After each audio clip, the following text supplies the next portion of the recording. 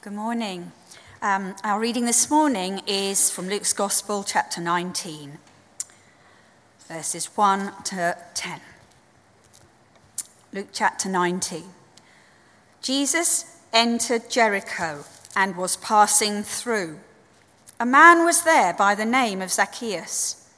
He was a chief tax collector and was wealthy. He wanted to see who Jesus was, but because he was short, he could not see over the crowd. So he ran ahead and climbed a sycamore fig tree to see him, since Jesus was coming that way. When Jesus reached the spot, he looked up and said to him, "Zacchaeus, come down immediately. I must stay at your house today." So he came down at once and welcomed him gladly. All the people saw this and began to mutter, "He has gone to be the guest of a sinner." But Zacchaeus stood up and said to the Lord, "Look, Lord, here and now I give half of my possessions to the poor. And if I have cheated anybody out of anything, I will pay him back 4 times the amount." Jesus said to him, "Today salvation has come to this house, because this man too is a son of Abraham. For the Son of Man came to seek and to save the lost." This is the word of the Lord.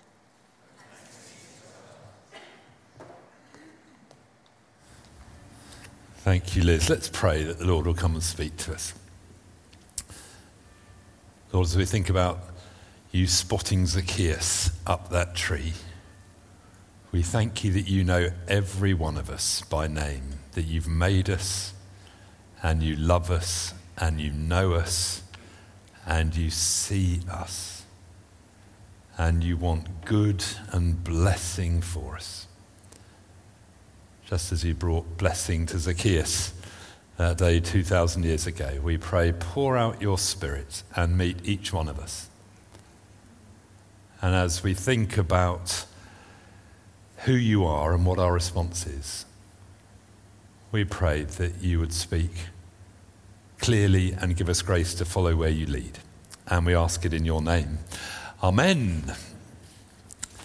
So on Thursday, Juliet and I were at Windsor Castle. We've always wanted to go to Windsor and never done it. We've got some friends in Windsor and we thought we'd go and see them and go to the castle, but actually they weren't there. The reason we were there was because Bishop Christopher, who Jan was praying about, has gone to be the Dean of Windsor, and he was being installed, and he'd been kind enough to invite us to the service. And it was extraordinary. Windsor Castle, St George's Chapel is not a little chapel. You will have seen it for royal weddings and funerals. It's like the perfect cathedral with good heating and good light and good PA, if you can imagine that. I've never been to a cathedral like that. Extraordinary service. That was amazing. And then we got to go to a reception in the staterooms afterwards. Amazing. Extraordinary. Sadly, we didn't meet the King and Queen. We were quite close. There were probably, 200 more people in the big stateroom there. We got really close to them, but we didn't meet them. But we met lots of other old friends and a former Prime Minister and various Knights of the Garter. It was all very interesting. So why am I telling you that? Today, all the way around the world, in traditional churches, is the feast of Christ the King. Every Sunday has something. Next Sunday is Advent Sunday. And on the Sunday before Advent, all around the world, historic churches focus on the fact that Jesus is the King of Kings and the Lord of Lords. Next week, we'll be thinking about the fact he comes again. And what struck me was that I was within about 3 yards of the King of England, but he didn't know who I was. He didn't meet me. He doesn't know my name. And if he had, he probably wouldn't remember today anyway. But here we are, worshipping the King of Kings, who knows us, who's made us, who loves us. And one day when he comes again, we will meet him face to face and we'll be like him. And while Windsor Castle was extraordinarily impressive and we want to go back, if you've never been, I recommend it. It's amazing. Heaven is going to be so much better, and Windsor Castle will look a little pokey compared to that. Anyway, there's my introduction to Christ the King. We have settled for the last 15 years or so in November to have a week focusing on our vision. We did that last week. And then today on Commitment Sunday, the chance to bow our knee afresh, if you like, to Jesus, the King of Kings, the Lord of Lords, to say that we belong to you, everything we have is yours. How do you want us to use our time, our money, our energies?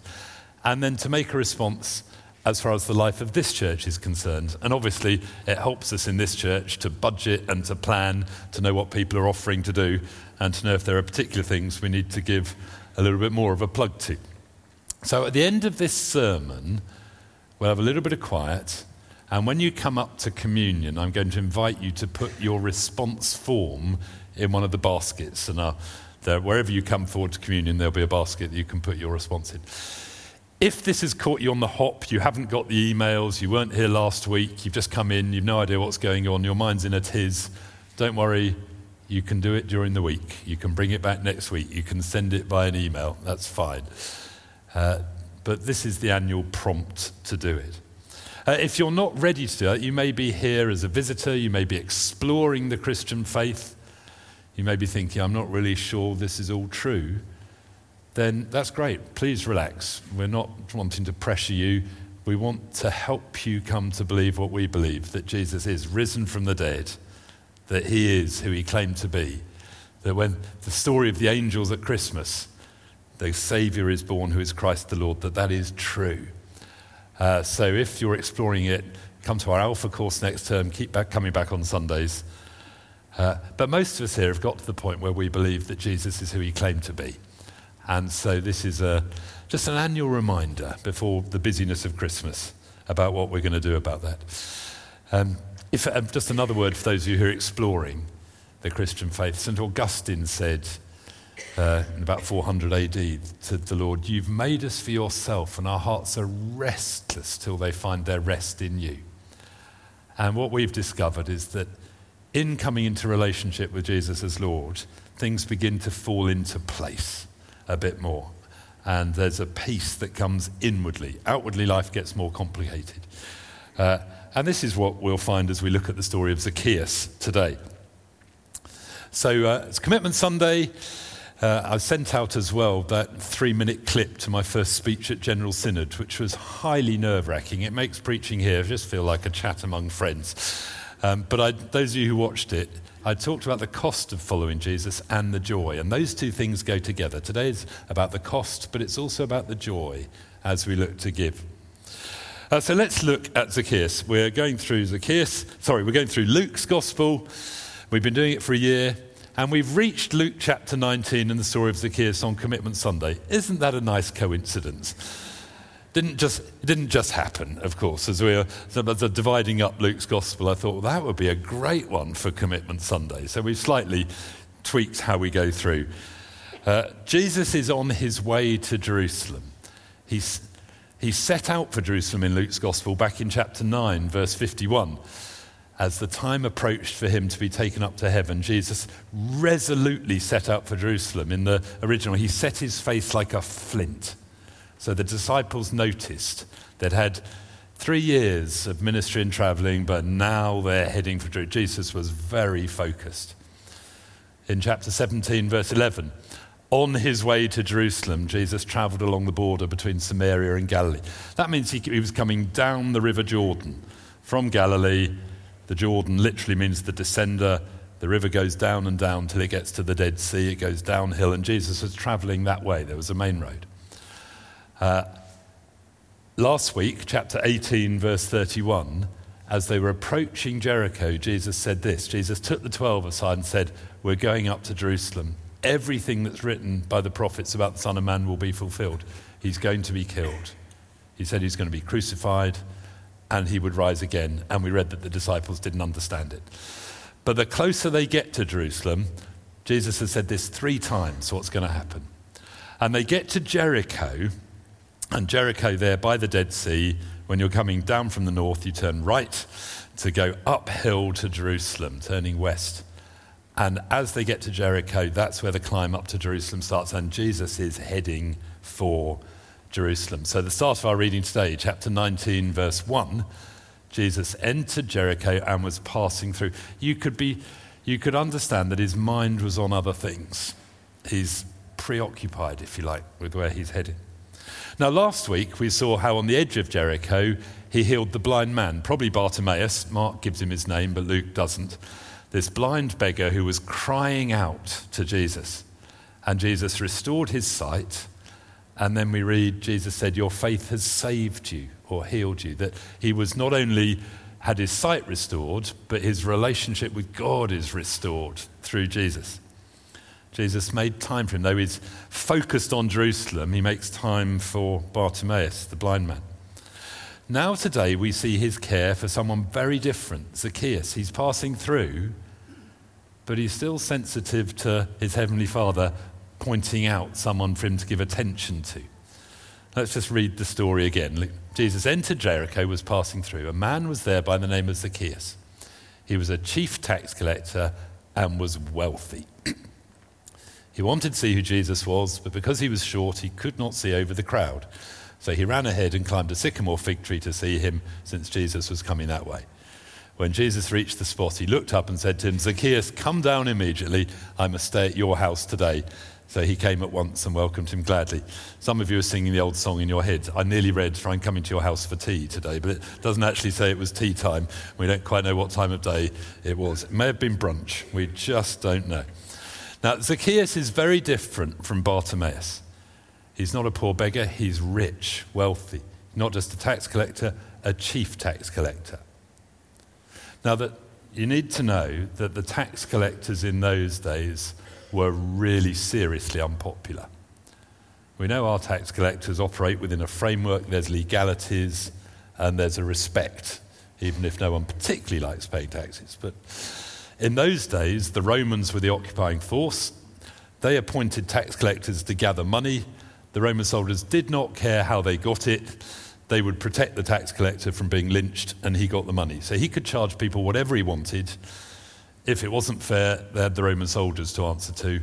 The tax collector passed on to Rome what Rome asked for, and he kept the rest.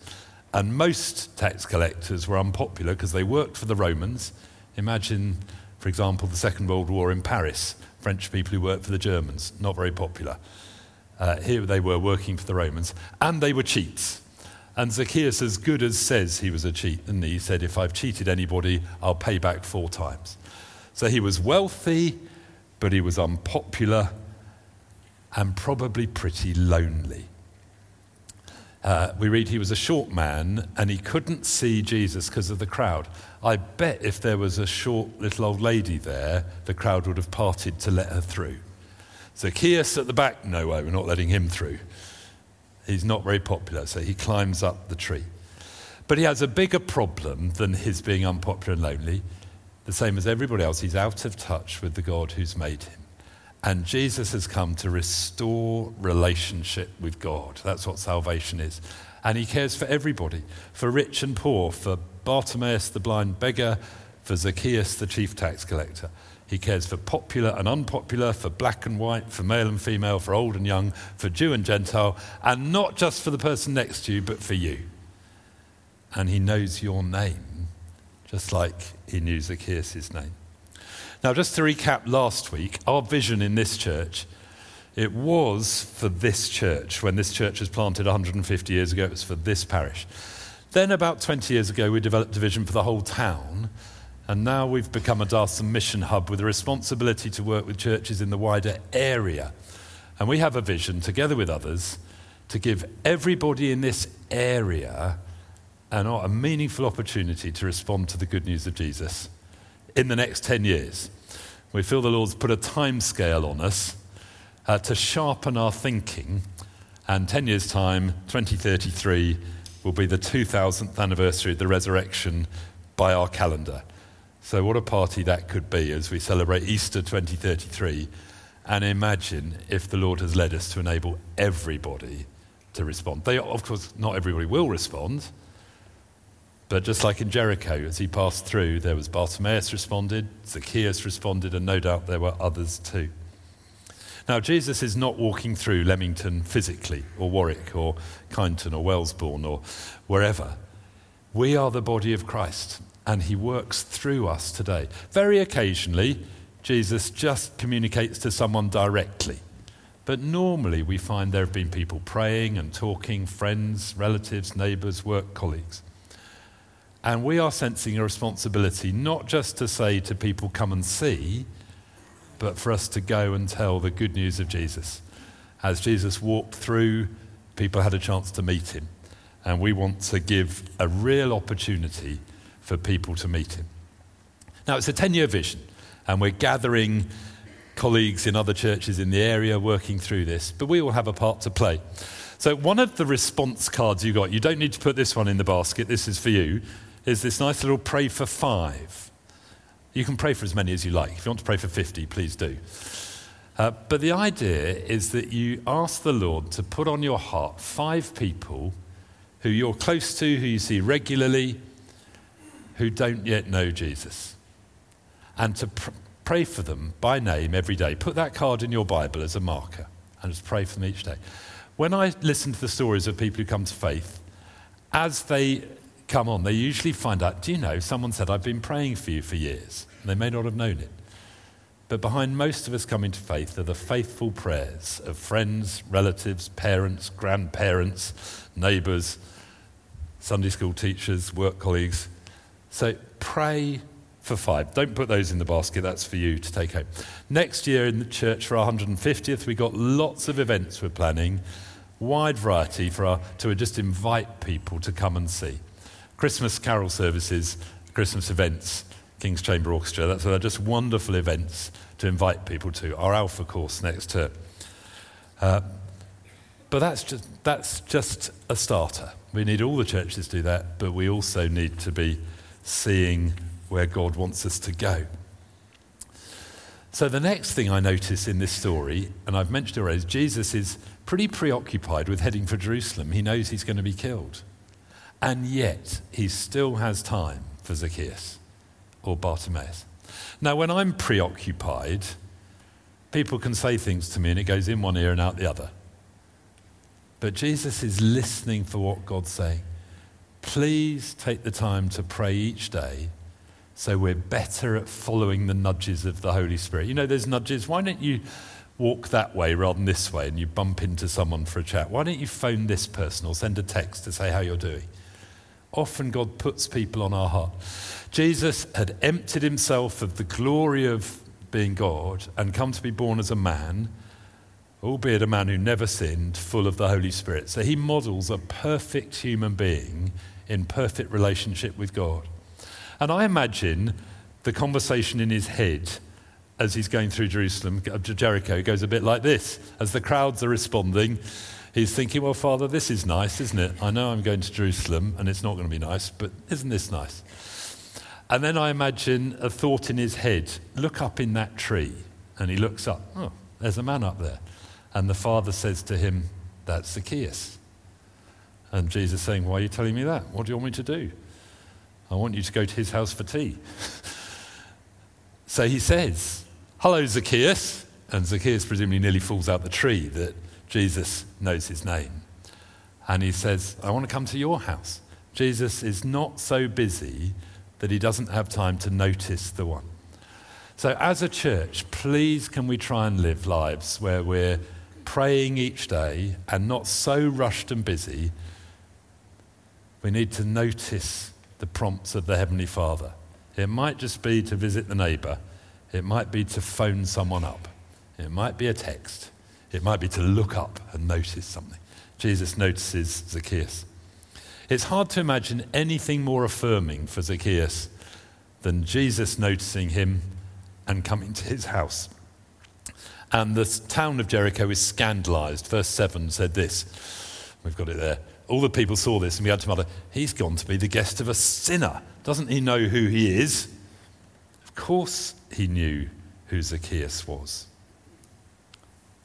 Jesus has come for people like Zacchaeus, for people like blind Bartimaeus, for people like you and me. And that's why last week I invited you not only to think what can you do to serve the Lord through this church, but to pray through, is there a group of people in our community beyond our church that God has put on your heart? Might be your neighbours. Might be you might live a little bit further away from Edmonton, a village or a town nearby. It might be people there. It might be a workplace. Might be the refugees and asylum seekers who've come to live in Leamington, right? There were lots more in Coventry in years gone by, and now more in Leamington. How can we minister to them? Maybe your workplace. I said last week that Alpha has started at JLR, and I said, probably a bit rudely, if Alpha can happen at JLR, it can happen anywhere, in any workplace. So it may be there, gathering Christians together to pray together. It may be your family. It may be a network of people, young single adults or lonelier people on their own. But has the Lord put a group of people on your heart? You'll probably know if he has, because you'll think about these people and you think, someone really ought to do something about that. And if you've ever thought that, don't medicate it. Maybe the Lord is drawing your attention to that group of people. And on your response form, I've invited you to put down, I noticed this group of people. Now, you may have no idea what to do about them. That doesn't matter. Because in a church, we've got roughly 500 adults in this church, obviously not all here at the same time, but who come regularly. It wouldn't surprise me if God's put the same group of people on 3 or 4 or 5 or 6. And when these response forms come in, we can see that and we can link you together and you can start to pray together saying, well, Lord, what are we meant to do about this?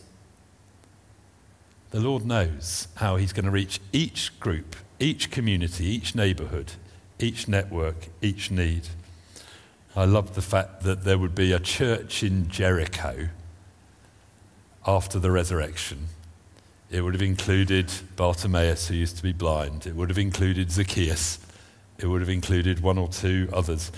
Luke tells us he's only recorded stories he's investigated by eyewitness. You can imagine him meeting Zacchaeus.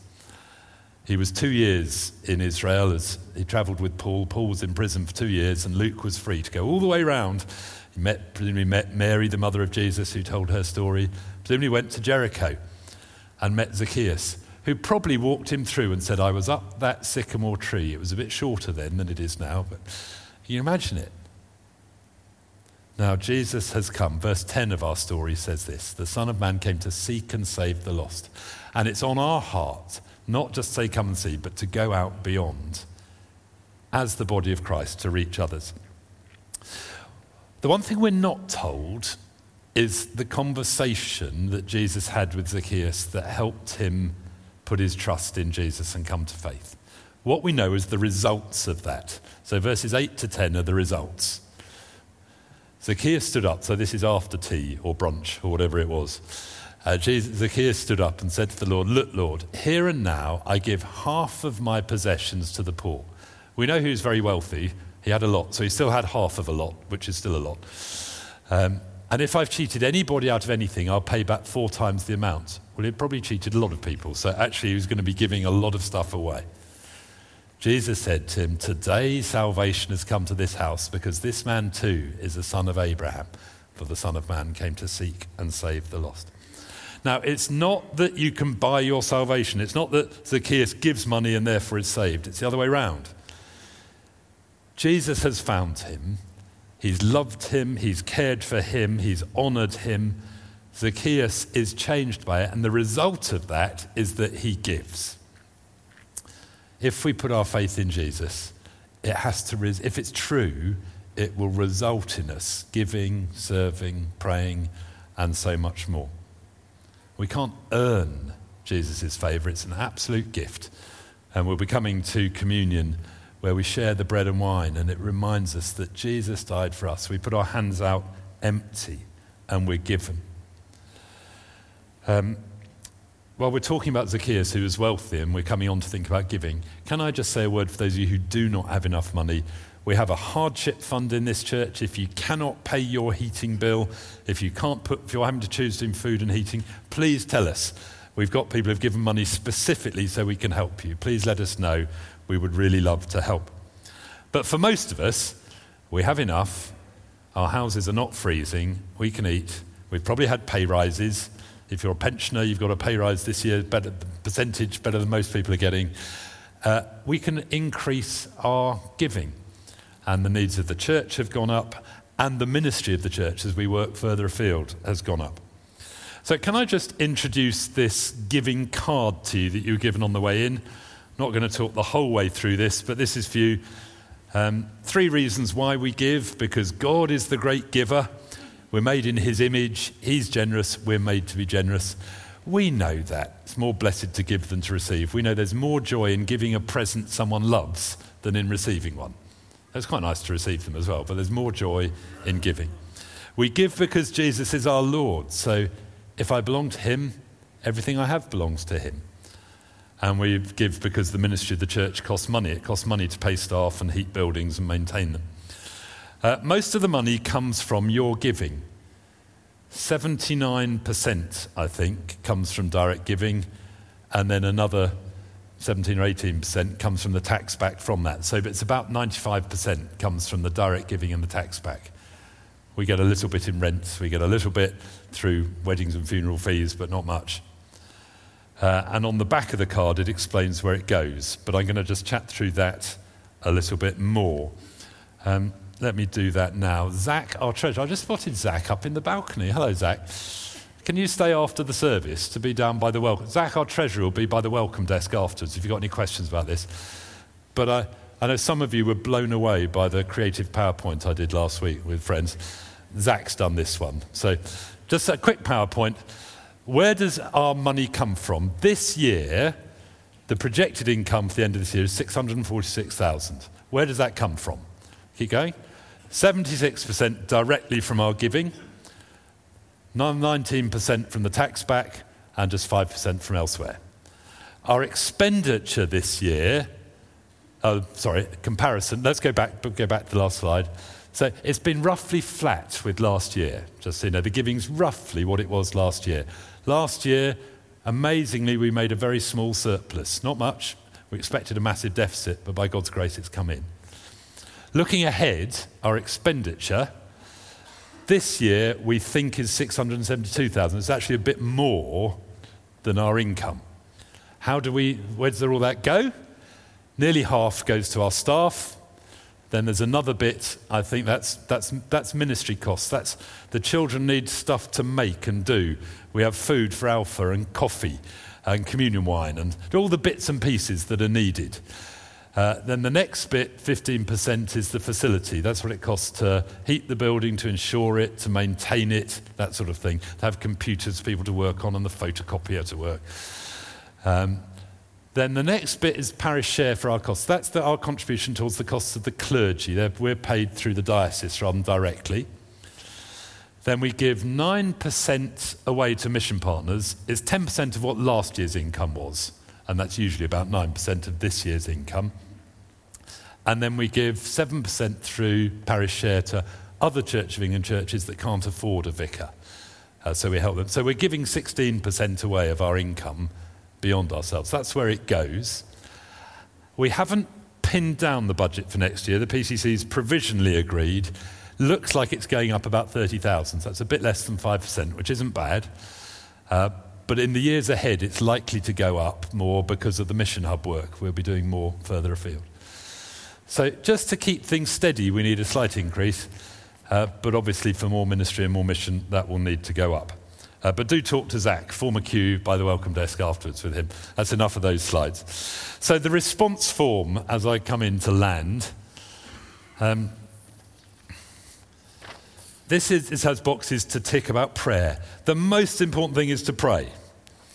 You can work without praying, but it's a bad idea. But if you pray, you'll wind up doing stuff because God will prompt you. And you can commit to coming to our monthly prayer meeting, The Source, to pray daily for 5. And we're inviting you to pray for a mission partner of St. Paul's, and we've listed them there for you. You're welcome to pray for as many as you like, but please would all of you commit to praying for one. And if you tick this, and provided you write your name, we can get the details of those people to you. Then you can really take an interest. And hopefully across the church family, we can really pray better for our mission partners. Locally, the Well and Christians Against Poverty and Food Bank and Street Pastors and Thrive. There are other ministries in the town we're involved in, but those are 5 we've committed to as a church. And then Rosie and Stu in Brazil, and Claire in Argentina, and Rachel and James in Albania, and Hannah and John in Central Asia, and Teresa in Papua New Guinea, and Notdek in Uganda, CPS working in the nation here, and Battelle working with recovering addicts.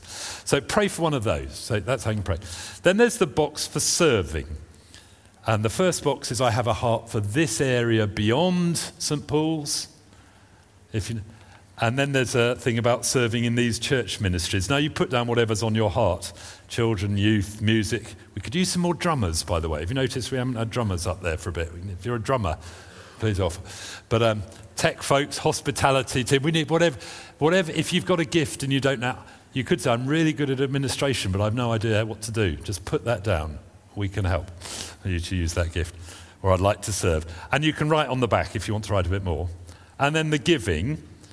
One option is for my giving to continue as it is. Now, most of us have had increases in pay, so I hope we can increase. Some have had decreases. Some have retired. And it can be an act of faith to keep your giving where it is. Or I'll change my giving to give so much. We encourage people to use the parish giving scheme. If you haven't started that, I know about 3/4 of you are doing that. We have leaflets on the welcome desk. And the glory of this is they collect the tax back for us. That's just wonderful. So they take your money on the 1st of the month, they put it in our bank on the 10th, and on the 17th we get the tax back, and it's all done for us. Wonderful. So please do it that way. For those of you who are procrastinators, we put a box there. I can't decide this now, please remind me in the new year. So Zach will get in touch in the new year if you tick that. I encouraged everybody to consider putting a legacy in your will. Juliet and I have done that for St. Paul's. I hope that actually could generate money in the future. So when we plant a new congregation, just as we think, where are we going to get the money from this? There's a legacy comes through, just as each stage. That would be wonderful. And if you want to write a note to Zach, even if you just want to say, thank you, Zach, we think you're wonderful, put that on the back and he can read that. So how are we going to do that? Well, let's have the band come back. In a moment, in 2 or 3 minutes, we're going to sing the song When I Survey the Wondrous Cross as we head for communion. And it includes that line, love so amazing, so divine, demands my soul, my life, my all. Really, when it comes to our giving, the Lord's only asking us to tithe for 10% or so, but putting it all down. So I'm going to ask the band just to play through instrumentally. We won't start singing yet. Play it round the loop a few times. And normally we get you to stand, but stay sitting down, and you could fill in the forms. Or just if you've already done that, some of you have had them in the week and printed them off. When you come to communion, we come in 2 lines up the centre aisle for bread and wine, the front, or up the left for gluten-free bread and non-alcoholic, or up the right for wafers dipped in alcoholic wine. At each communion station, there's a basket, one at the front under the cross, one at the front left and right, one at the front on the right. When you come for communion and come down from the balcony, go wherever you like, please put your form in the basket as you come. And then your hands will be free to receive all that the Lord wants to give to us. And if you're not ready, then take the forms away and think it through, or even just ask the Lord to put a number in your head. So perhaps you start playing. And Lord, in this space, we pray, visit us by your Spirit, that we would give freely and generously like Zacchaeus did. We don't want people to feel pressurized. You give us everything we have, and we're only giving back what's come from you originally. For those who have no idea how much to give, we pray you'd put an amount in their head each week or each month. For those who have no idea where to serve, would you put an area of the church life or an area beyond the church? Would you perhaps highlight a mission partner to each one to pray for? We ask you to do it even now, but for those watching online or later, that you would do it when they have time. And we pray together that you, the King of Kings, the head of the body, would so work through our whole church family that every part does what it's meant to do. Pray for those who are perhaps doing more than they should, that they'd know what to stop doing, what to concentrate on. Pray for anybody who's just leaving it to everybody else, they'd realise that They matter, and you want to use them. So come by your Spirit and guide us, we pray, in Jesus' name. Amen.